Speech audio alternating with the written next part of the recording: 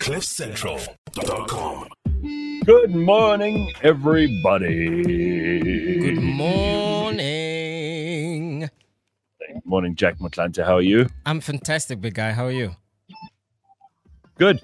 Nothing to moan about, nothing to complain about. Well, I mean, if they look right, if you look for things, you'll find them, basically. Yep. But all good. All good.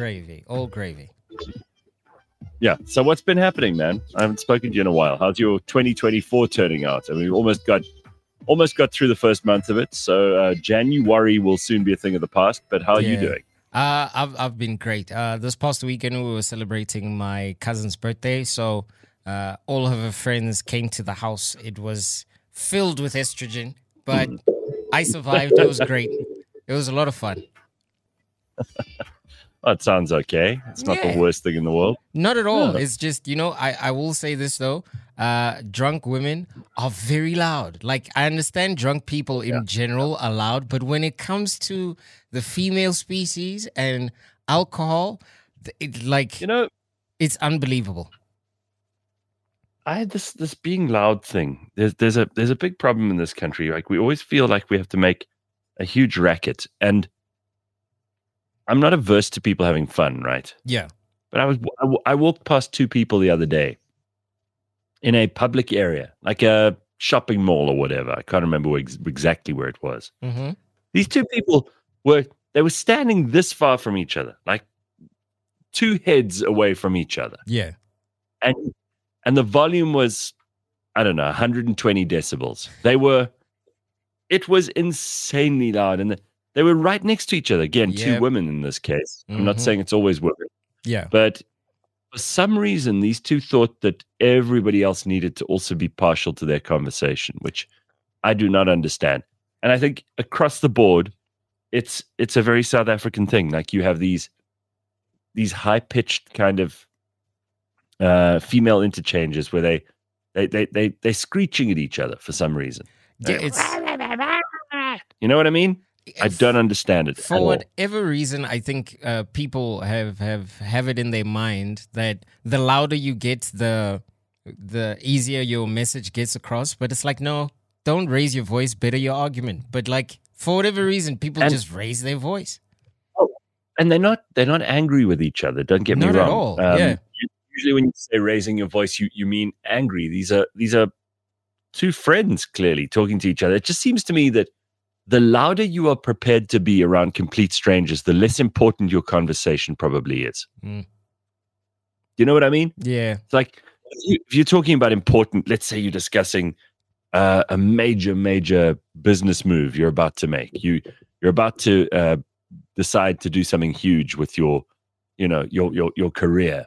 You gotta keep that a bit quieter. It's something you're discussing with someone you trust. Yep. Not everybody needs to hear it, but oh my God, if it's dumb, if it's about some emotional drama or some family issue that nobody else will know about or care about, or it's a soap opera, or it's some crap that you're involved in, top of your voice. Yeah.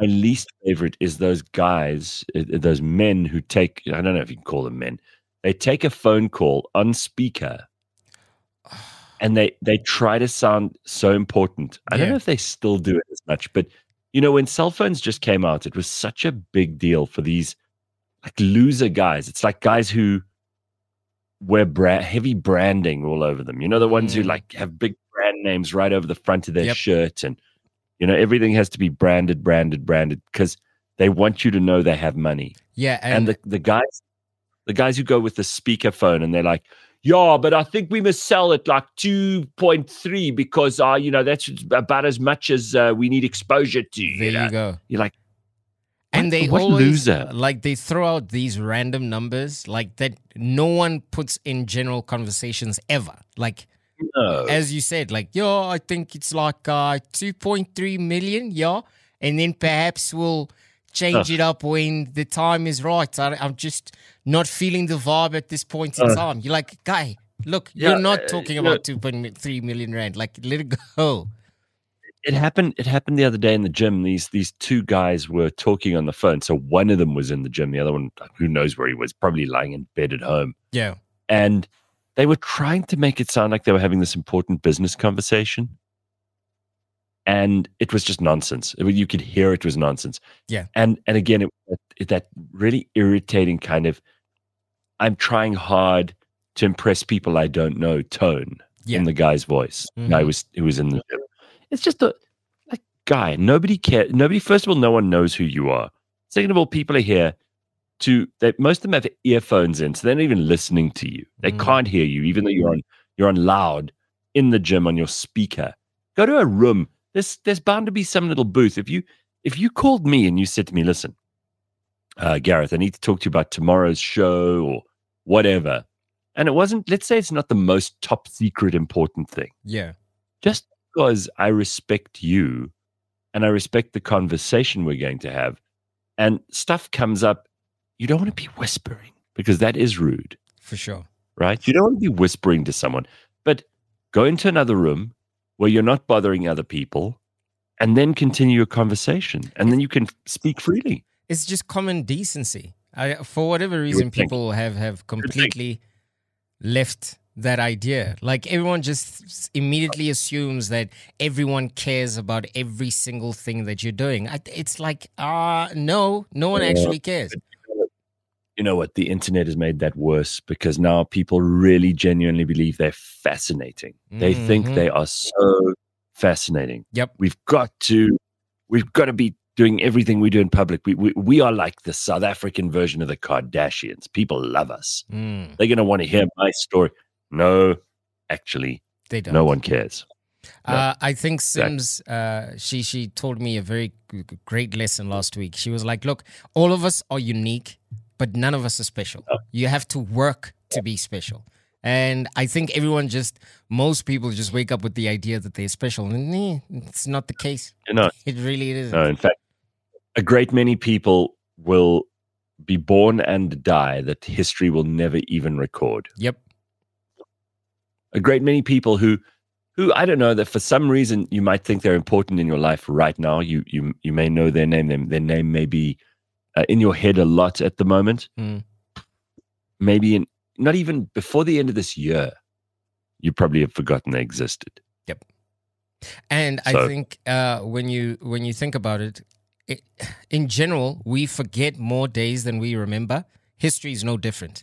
It's going to forget more people than it remembers. So it's just the way just the way the cookie crumbles. I'm not mad at it. I heard a cool thing the other day when we were coming to the end of 2023 and people were talking about what they've felt they've achieved, where they've gone, what they've done, what kind of a year it was, etc. And you can only have those conversations for another 2 or 3 days before you start sounding silly now. But they pointed out something cool that I thought was actually a really good idea.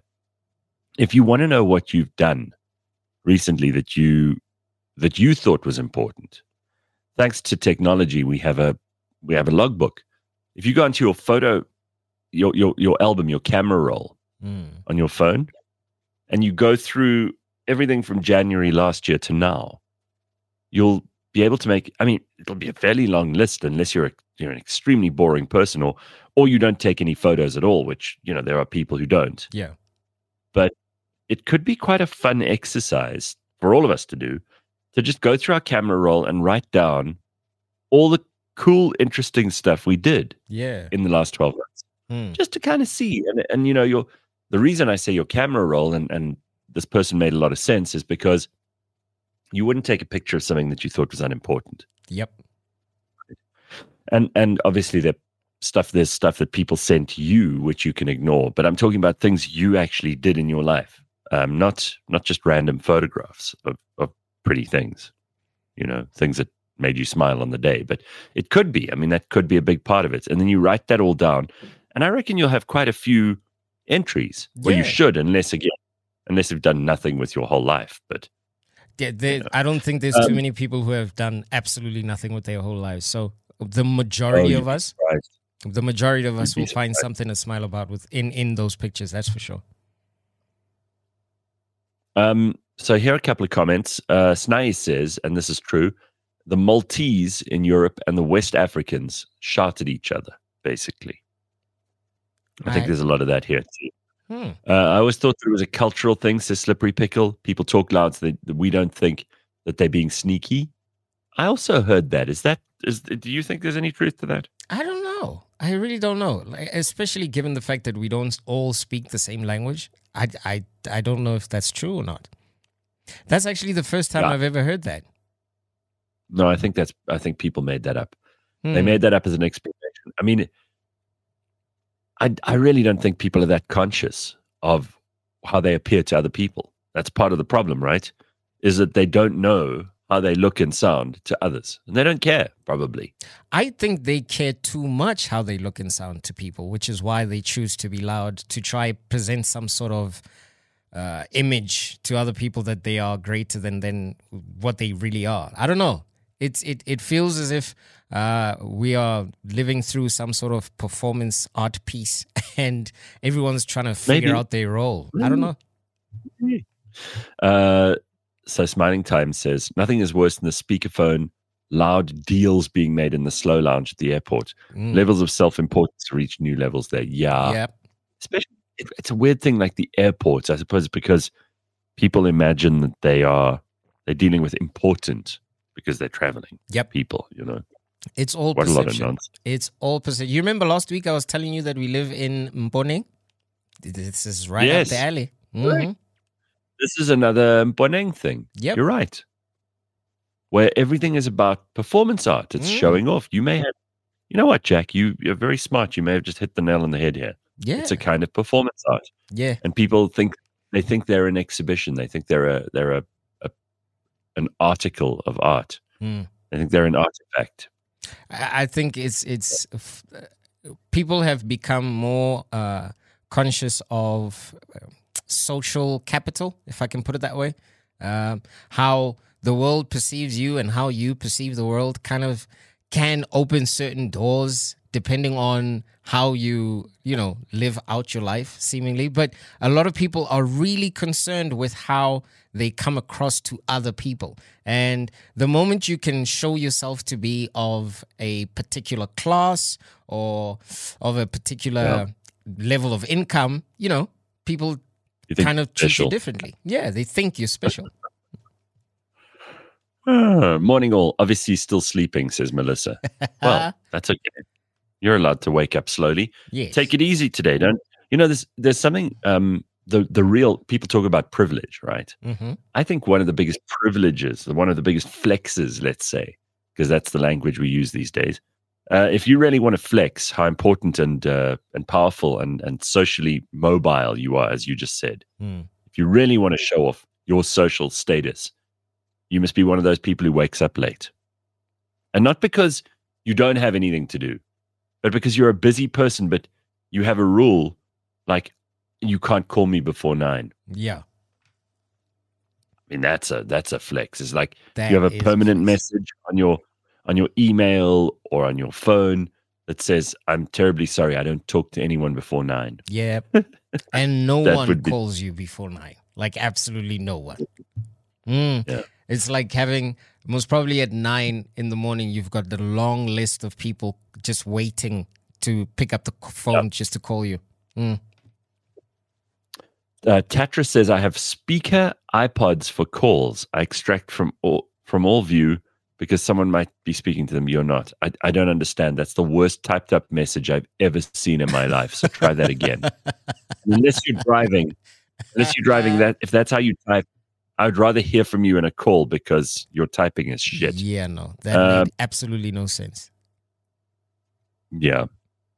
Michael John says, I have my focus set to, and then he leaves us hanging. What's going on? Are people thinking in half this morning?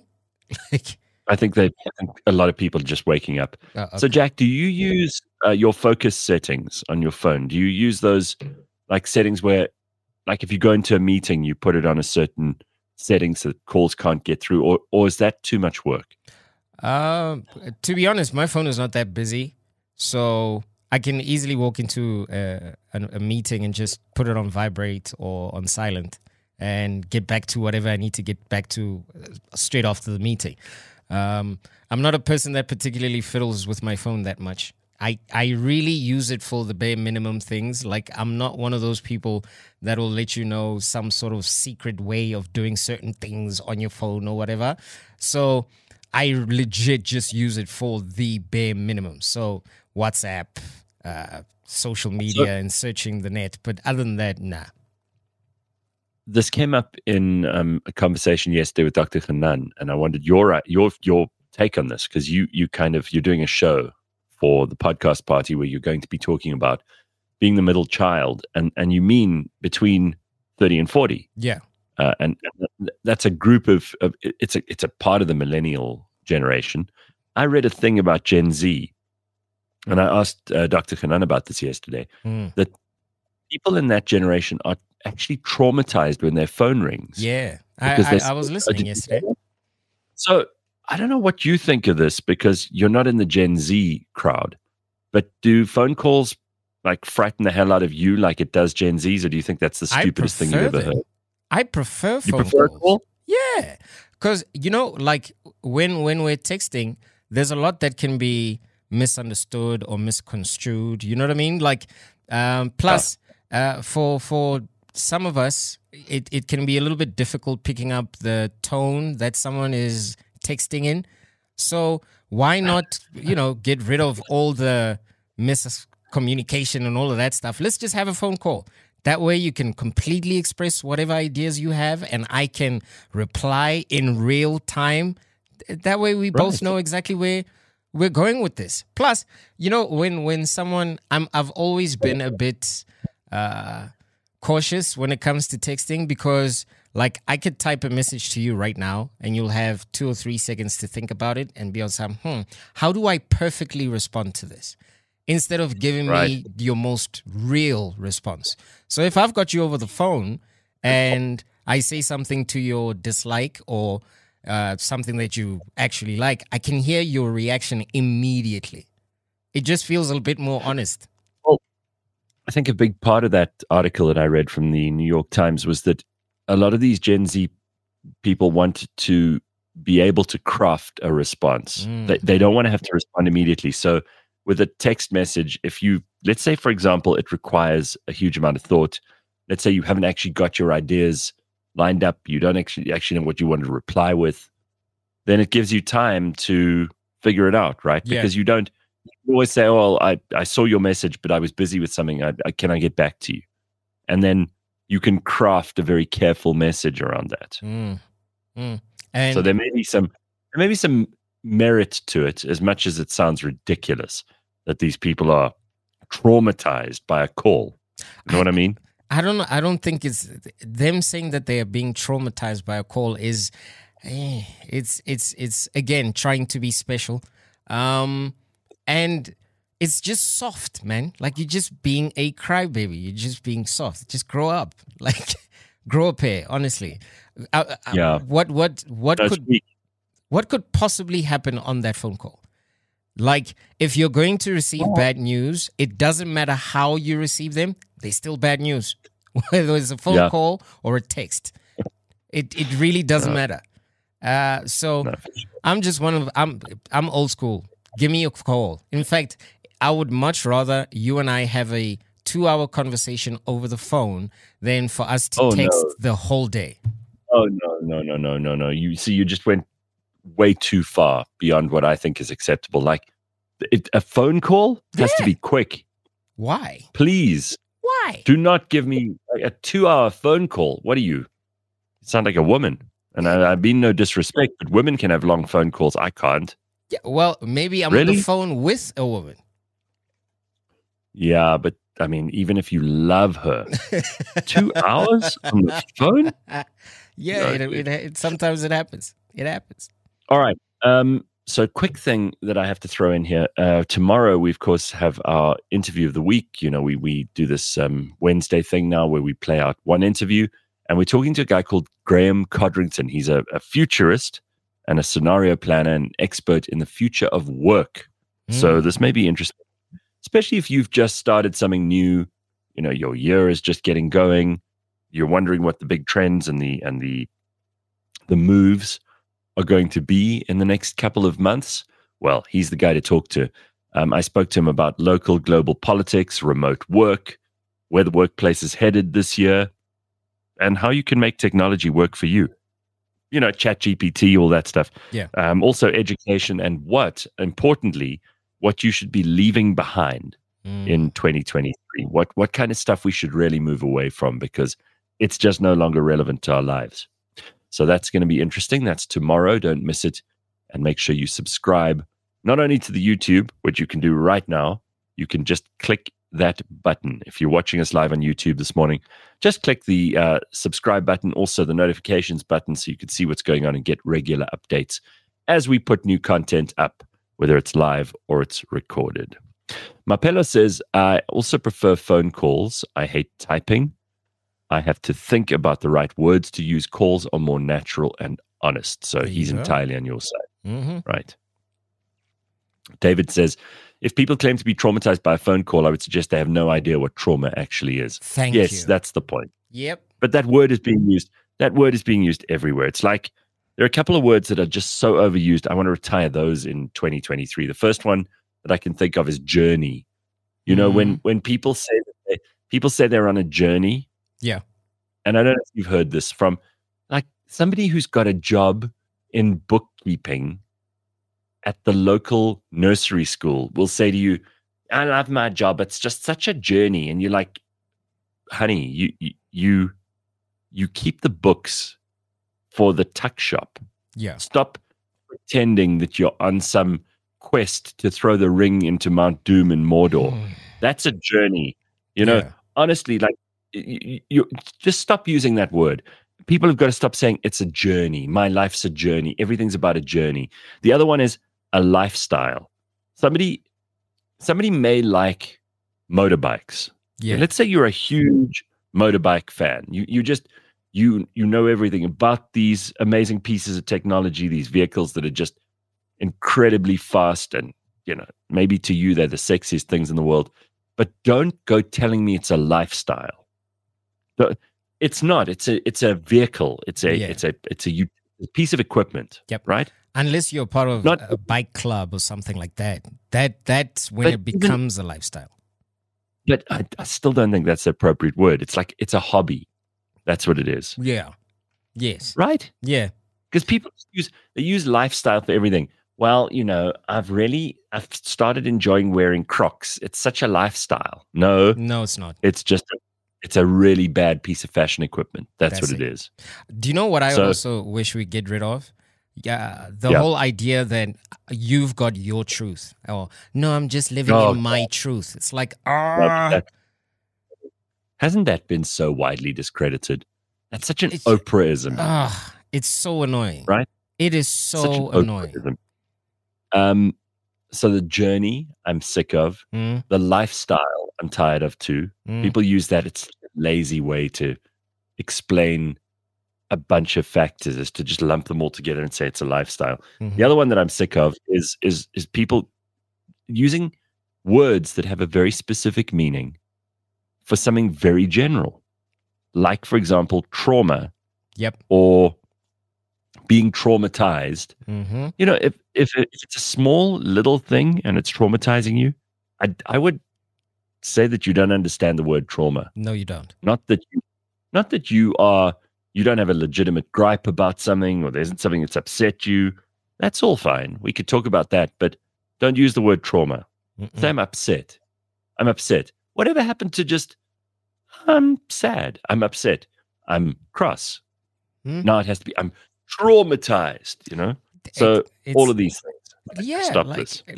We've got this elevated idea of self these days, which is pretty annoying. I also find it very annoying when someone self-diagnoses themselves, like they just walking around saying, I'm so depressed. I've got so much anxiety and what. It's like, I don't know. Have you spoken to a professional about it? And the answer is always no. It's like, okay, I don't buy it, bro. Just, have a glass of water and call it a day. Like, please. And here's another one. Community. The moment anything is shared by more than two people, they think it's a community. Oh, my God. So enough of this. And you hear people talking about something, like, well, in my community, you're like, what? The 3 people who live in your house, Like the 10 people in your extended family, the 5 friends you've had since varsity. What are you talking about? come on. Let's be very specific. I'm just tired of people misusing words. Like, there are actually definitions you can look up for words. Mm-hmm. So stop saying community if you mean me and my friends. It's not a community. It isn't. Yeah, if it's you and your aunt and your gran, and you get together to gossip about the rest of the village, that's not your community. You know what I mean? Yeah, it's just a couple of people. Exactly. And there's absolutely nothing wrong with it. There's absolutely. Do you know what I figured out, Gareth? Like in the past, I don't know, 10 years or so, I actually figured out that all the things that people claim are boring and mundane are actually the things that make life exciting. Well, life is in the little things, right? In the little moments. It is. Not those big standout. Like I drove home yesterday. I had a long day yesterday. I was driving home and I thought, I started kind of smiling and laughing in the car, which is always a good sign. So it's a sign that you, despite being really busy and a little bit tired, you've got things going on that make it worth being alive and being awake and paying attention. And I just suddenly started to laugh in the car on my own. Now, that's not a moment that, if I didn't bring it up this morning on the show, anyone else would have known about. Yeah. It didn't involve other people or, material success of any kind, or I didn't need to call anyone and tell them immediately afterwards. I probably would never have brought it up if you hadn't said, it's the little things.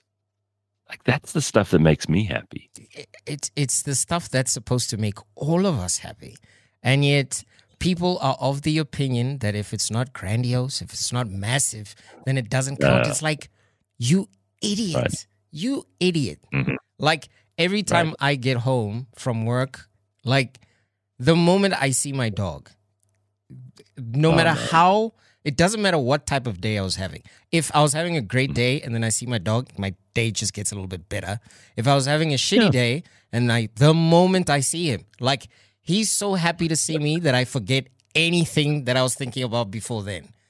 And it's amazing. I'm so with you. Yeah, I love that, dude. Oh, man. Hey, listen, we've also got the window seat with travel.co.za a little bit later on, which is very exciting. And today, Democracy 101, which is going to be very interesting. We've got Dr. Frans Cronje from the Social Research Foundation. They've produced some amazing and really solid research around South Africans and what we think about political parties, the upcoming election, future of the country, the propensity for violence around political issues. So we'll talk about all of that, which I think is pretty fascinating. So I'm really hoping you will stick around for Dr. Frans Cronje at 7:00 this morning. Yeah, I think we'll all enjoy that very much. Yeah. Okay, so let's talk about some serious things, because there are stories that are in the news, but you're very worried about South Africans' lack of faith in the police at the moment. I mean, the police are... So I just want to quickly point out 2 really amazing experiences I've had with the Metro Police. It's not the police, but yesterday, pulled over going onto Grayston Drive. They were doing this to a lot of cars. I had my license. The car license was up to date, so there wasn't a problem. They weren't checking for fines and things, although I think it was clear there as well. But this guy was so polite. And not because he didn't recognize me, he didn't know who I was, which is great. And he was doing this with everybody, because I watched him do it to the car in front of me. Comes to the window, no like grimace of like, I'm gonna get you, you shitty citizen. I'm here to make your life a misery. This guy was polite. He was friendly. He was helpful. He was like, listen, I'm just checking to see everybody's licenses are up to date. Can I see your license? And in return, obviously, I was polite as well, which helps, because the poor dude's just trying to do his job. And then on Sunday, a similar thing happened. I was driving back from a dinner on Sunday night, and this was on, I think, on Rivonia Road in Johannesburg. Again, really polite. There was not even a suggestion or a hint that this guy was looking for money, that he was doing this begrudgingly, that he hated his job. Both of these men, yesterday and the day before, dressed smartly. Their uniforms were pristine. I was just impressed. I was like, you know what? If anyone from anywhere in the world saw this, they'd go, huh, these guys they know what they're doing. Mm-hmm. I love that. I really thought that was very, very cool. So before you launch into what I think is probably a very justifiable criticism of either us or the police, I just thought I'd throw that in because nobody ever says anything good about the poor old police. Yeah, no one ever really does. But, you know, ultimately, they provide a service that we actually need in this country. And according to an article that I came across yesterday, they did a survey of the the fourth quarter of 2022. And, you know, they found that 27% of South Africans still have faith in the criminal justice system, starting from 27%. 27%, Gareth. And when I think about it, so yesterday what I did was I did a bit of a survey somewhat amongst the people that are connected to me. And I asked everyone, like, have you ever had anything returned to you by the police? So if something goes missing and you report it to the police, have you ever had something replaced or at least brought back to you? And not a single person in my life said they've had anything returned to them by the police. And I actually wanted to ask you as well, Gareth, have you ever reported something stolen and then have it returned by the police? I do know some people who've had like a car stolen and then obviously the car comes back to them and it's nowhere near in the condition that it used to be, but yeah, they've got it back. So that's happened to, I think, 2 people that I know. But what kinds of things are you talking about? Are you talking about stuff that is stolen by someone and you report it lost at the police station? Yeah. So where you are a victim of a crime and you report it to the police, like the responsible citizen that you are, and then you have something returned. Okay, so first of all, it's not always the police's fault if you don't get it back. Because maybe they couldn't find the guy who stole it. Mm. Maybe the person who stole it has already sold it on. So even if they catch this person, they're not going to retrieve the goods.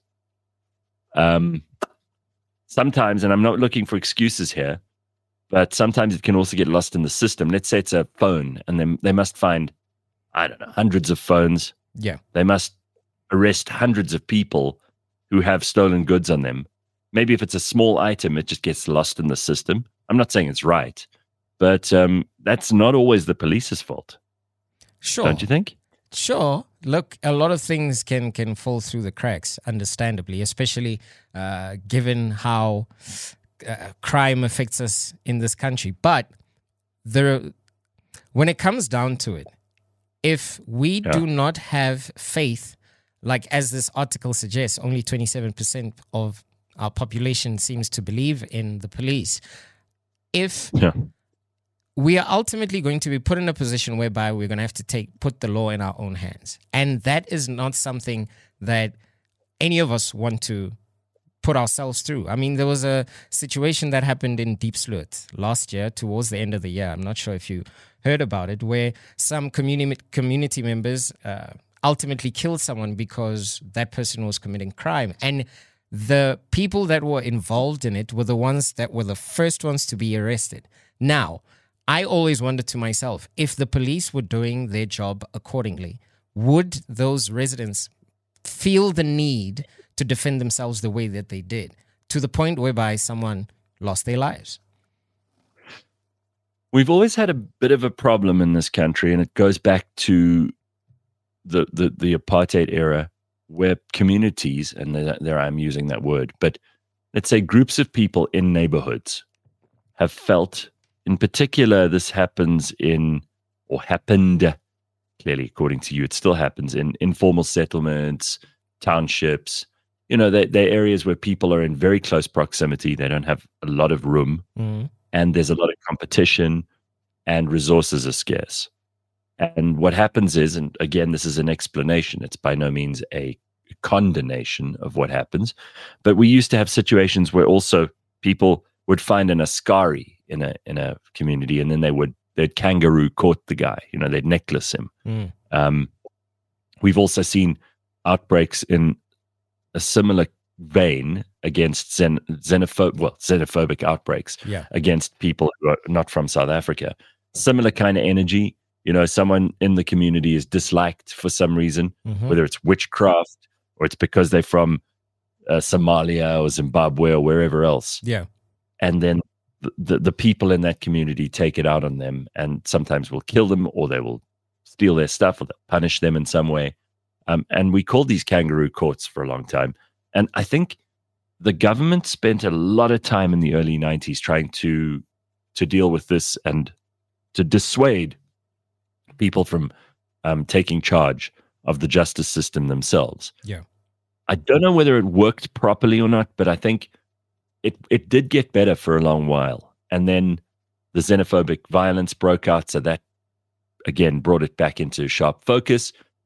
And now you do see, like, if somebody steals something in, let's say, an informal settlement, and the neighbors catch that person, they mete out their justice there and then. They don't wait for the police, right? Yeah, and for the most part, when I was growing up, that's just how crime was dealt with in my neighborhood. More often than not, they would find the perpetrator, give them a severe hiding, and then call the police. And the police would show up with an ambulance in tow, realizing that, they need to patch this person up before they take them to prison.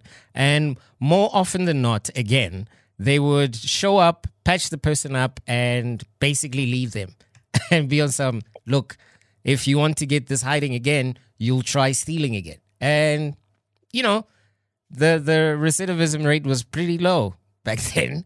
But I'm not advocating for people taking the law into their own hands. I'm really not. I'm actually trying to point out the gap that exists between everyday people and, the people that are specifically put in place to serve those communities. And, a couple of weeks ago, there's a shopping complex in my neighborhood, and it is literally across the street from the police station. And the entire block of shops was held at gunpoint. People stole money and all of this stuff. And it's literally across the street from the police station, which then begs the question, like, what do we do then if the police are right there and they're either not willing to do anything about it or they are incapable of doing it? What do we do about that? You can't, if we have a criminal justice system at all, then that should be the only way that we deal with crimes, small ones and big ones. Because the moment you let people just capriciously decide what they will and won't punish at community level, you end up with innocent people being killed. Definitely. And some people say, oh, well, that's okay, that's collateral. But I don't think that's right. And you also have, like essentially witch burning. Like, we don't like her because she looks like she's suspicious. Yeah. She's just some old lady living her life. But no, someone in the community said she's a witch, so let's burn her. I mean, that's horrific. And it happens. Look, it does. I'm not disputing that. Like, more of, like, people, if they're left to their own devices, they'll just come up with whatever reason they can possibly come up with to get rid of someone they don't like. More especially like the mob mentality. If you can get people behind this one idea, then you can take out whoever you want. It's just unfortunate that it seems, more especially in places like the townships, where, as you mentioned, people are living in really close proximity. It for me, it's a recipe for disaster if no one of real authority steps in to do something about it, because at this point in time, more and more people are going to find a reason to just, take the law into their own hands, which is a future that none of us want to see. Well, this is where it's important that you brought up that 27% of people believe that the police are doing their job and have faith in the police and all the rest. That's a scary number. It is. Because that will mean people will go, why should we call the police? We can deal with this ourselves. Mm-hmm. Right? Dangerous. And, it's downhill from there. So Michael says, I had a break-in while I was away. The neighbor's night guard stopped them, returned my stuff when I came home days later. It included a Makita battery, tools, a gaming PC, and a 27-inch monitor. Holy shit, Michael. That's that guard. I hope you gave him some serious thanks and money. Yep, definitely. That's someone who's really, a lot of people in security who don't know what they're doing. Right? Yeah. If the guy actually got his stuff back, this guy is great. He's legit. You're lucky to have him. Yep, definitely. He is legit. Slippery Pickle says, I hogtied a thief and brought him to the station. They threatened to arrest me and they let the thief go. Oh my God. That's usually what happens. That is usually what happens. Yeah. Carl says, it's totally natural in South Africa. We've privatized everything else. Why not justice? That's an interesting question. That is a very interesting question. One other quick thing before we get to the window seat. So I thought this was interesting. Australia, and this links to what we're going to be talking about in the window seat going forward. Australia has axed its so-called golden visa, which granted wealthy overseas investors the right to live in Australia. Designed to attract foreign business, it was cut in an immigration overhaul that the government found was delivering poor economic outcomes. Critics have long argued that the scheme was being used by corrupt officials to park illicit funds. It will be replaced with a more skilled worker visa. And those you can get into. A lot of countries, a lot of first world countries have a skilled worker visa. Means if you can do something that no one else can, or you do it better than them, they want you. Yeah. They'll give you a visa. But this idea of a golden visa, which was just for wealthy people, you're asking for trouble. There's a lot of crooks who have lots of money, but who you don't necessarily want in your country will be using that, right? Yep. Wealthy people always kill me. Like it's they want their own entrance at the airport. You know what I mean? They want to. Yeah, everything needs to be separate just for them. It's a very interesting seat to sit in. I hope I get wealthy one day. I want to figure out how many cool things I can get away with. You know what I mean? Skip the line at customs, just walk in. Sounds like it sounds like a lot of fun. But the program has come under scrutiny for its alleged loopholes and vulnerabilities. In 2016, a government inquiry raised concerns that this golden visa system had the potential for money laundering and other nefarious activities. You hear that? You need to be wealthy to be accused of money laundering and loopholes at airports. Yeah. There's no poor people. There's no people money laundering who have no money. There you go. Like it's. I'm telling you, Gareth. One of these good days. I don't know. I'll try win the Powerball in the next couple of days and see what kind and see what kind of great fun we can come up with. You and 20 million other South Africans trying to win the Powerball. Go ahead. It's a scam. It is a scam. All right. It's time for the window seat. This is our opportunity every couple of weeks where we get to talk about travel. We get to look at it in detail. And of course, it's brought to you by travel.co.za. Go and check out the travel.co.za website. I know many people are just getting back from holidays. Maybe you were lucky enough to have had a break over December, but you've got to start planning. And the further in advance, the further ahead you book these things, the better. And we've obviously been talking to some of the best people in South Africa over the course of last year about travel, about the secrets around travel, the hacks that can get you ahead, the things that will make your life a whole lot easier. Today, of course, no exception to that rule. Jackie Reed joins us. Jackie is the Incentive and Global Immersion Specialist at Tourvest. So what that means, Jackie, is that you are the one who can tell us what's on the calendar. How are you for 2024? Good morning, Gareth. Nice to see you, Jackie. So you deal specifically with sports and incentive trips. These are for companies, and there are probably a lot of South Africans who last year would have taken advantage of some of the offerings that you guys have at Tourvest in terms of sport, because we had so many sports events on and so many that involved South Africa. So you look at the calendar in January of 2024. What have we got to look forward to this year? What are the big sporting events that we can build things around? Well, I think, Gareth, the Summer Olympics happens this year again in France, Paris. So that's a big major. That's Summer Olympics and the Paralympics. We've currently got the AFCON on at the moment. We've got the Monaco Grand Prix. We've got Wimbledon, Roland Garros, Rugby Sevens. There's so many major sporting events that are happening. And I think we've just had one with Aldricus du Plessis. That's pretty major. Oh, yeah. That was a big one. Do people fly out for fights like that? We never had any, but I think there are. He's got a big following. Sure. So let's just look at clearly France is still cleaning up, because we mentioned the Rugby World Cup last year, and then you immediately brought out the Olympics, which I'd forgotten was in France. And then we've got, Roland Garros as well. So obviously, Paris is a good place to be this year. It has been for the last 2 years.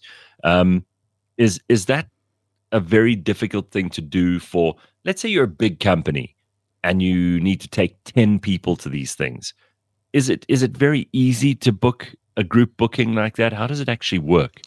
Well, we use DMCs that facilitates and assists us in these bookings, and they're very knowledgeable about the destinations. So it's easy when you've got someone that's there on the ground.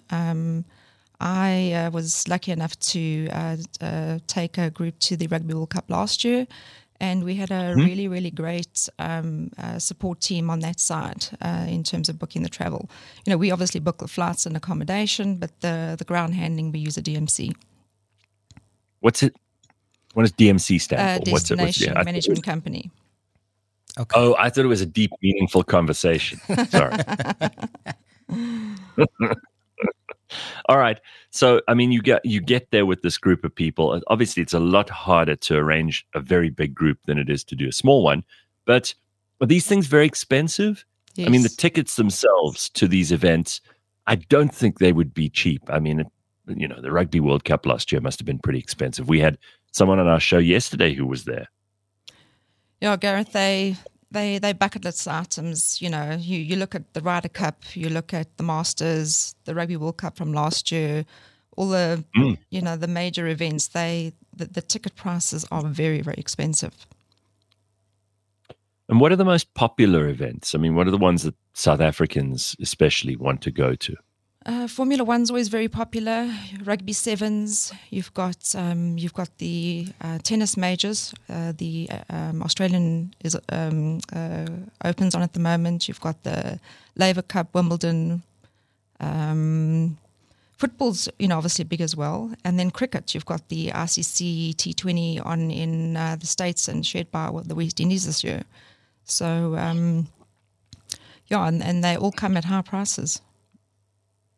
But I think if you're a big corporation and you've got targets and you've got a team who are trying to reach those targets, and you've got people who are competing internally for kudos, for rewards, for these incentives to go their way, I mean, it's a hell of a nice thing to happen. If you work in a big company and you're slogging day by day and trying to make things as successful as possible in the company, then your boss comes around and says, by the way, you're shooting the lights out. We're going to send you to Wimbledon.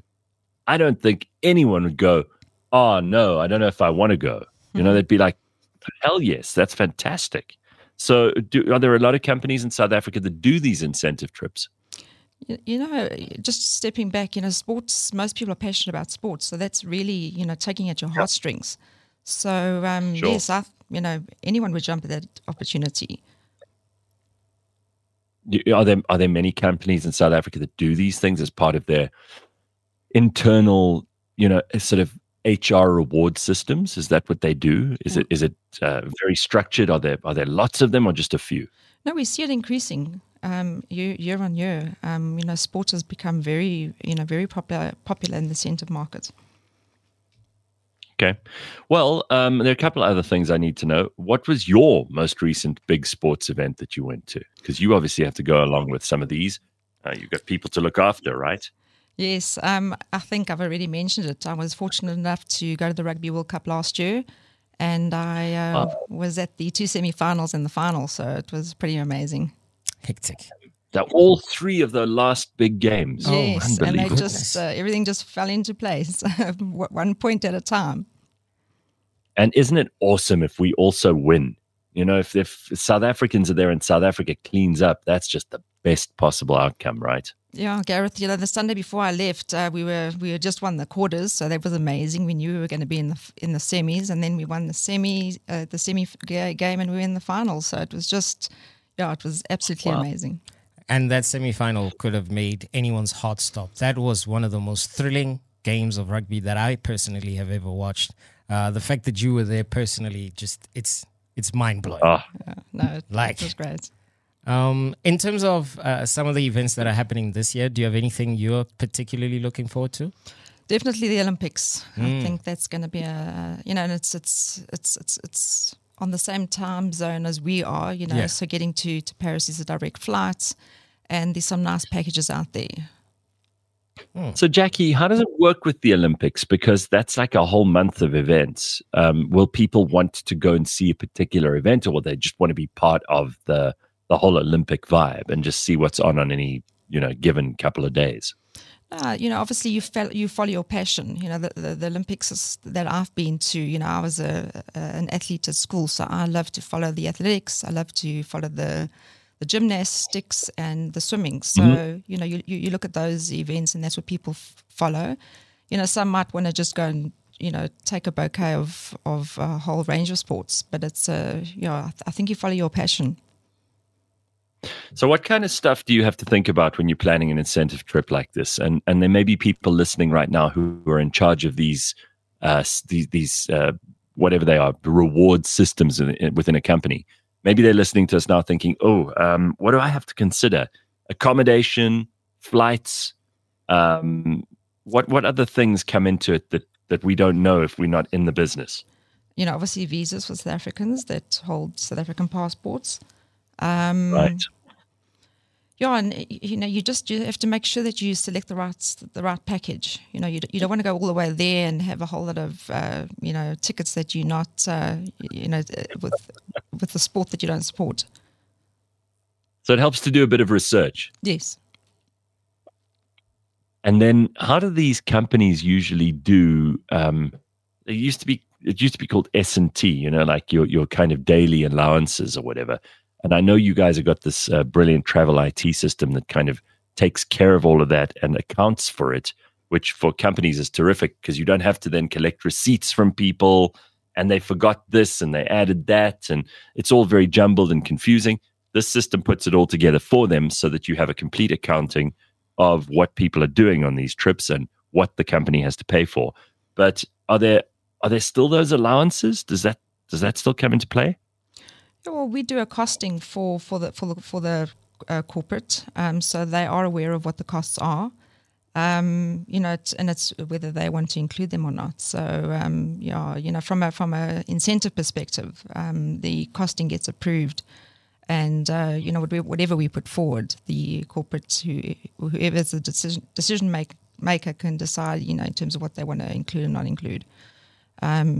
Things as simple as like daily allowances for meals, or whether they want to do certain excursions, etc., etc. So it's a bouquet. Just one last thing. What are the more exotic things that you've had companies pay for their best performing sales guy or whatever? What are the more extraordinary and exciting and interesting and out of left field destinations you've had to arrange these for? Are you speaking from sports or just in general? No, it doesn't have to be sport. It could be anything. Just an incentive trip where they've said, listen, we've got this one guy or this one girl at the business in the company who's just done an incredible job this year. We want to give them a truly once in a lifetime experience. What are the more exotic things that they've asked for? cruises are very, very big at the moment, and you can get multiple destinations in one cruise. So that's quite popular. I can't say we've had anything weird and wonderful. It might get there. Here we were hoping for a little bit of tea. Hey, Gareth, like we wanted to hear some outlandish. Yeah. I know a couple who just went on holiday to Turkey, and they decided on a whim to go to Moscow in Russia. Now we know that Russia's at war at the moment, so most people would probably not decide to go there. They said they had the most amazing time there. It was absolutely spectacular, and in the middle of winter, but they said they loved it. So I'm just wondering, if you do your research and you really find something truly amazing, you guys can help put that together. All right, well, tell us where we can go for more information. Obviously, we know about travel.co.za, but how do you guys like to operate? Just be a little more specific. Well, just like if people want to get hold of you to try and arrange these things. Okay, yeah. So, obviously, you can contact, our reception, or you can contact me or our incentive line, and we'll make sure that we, sit down and look at a couple of briefs for you.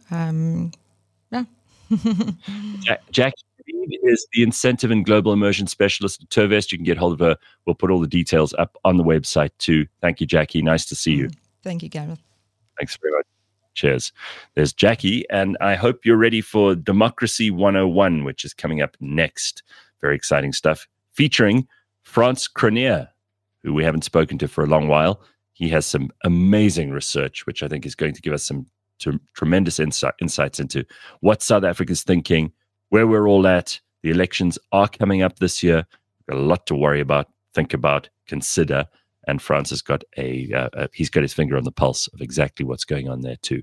Lots of cool stuff on the way. Don't go anywhere. CliffCentral.com. It is Tuesday. CliffCentral.com.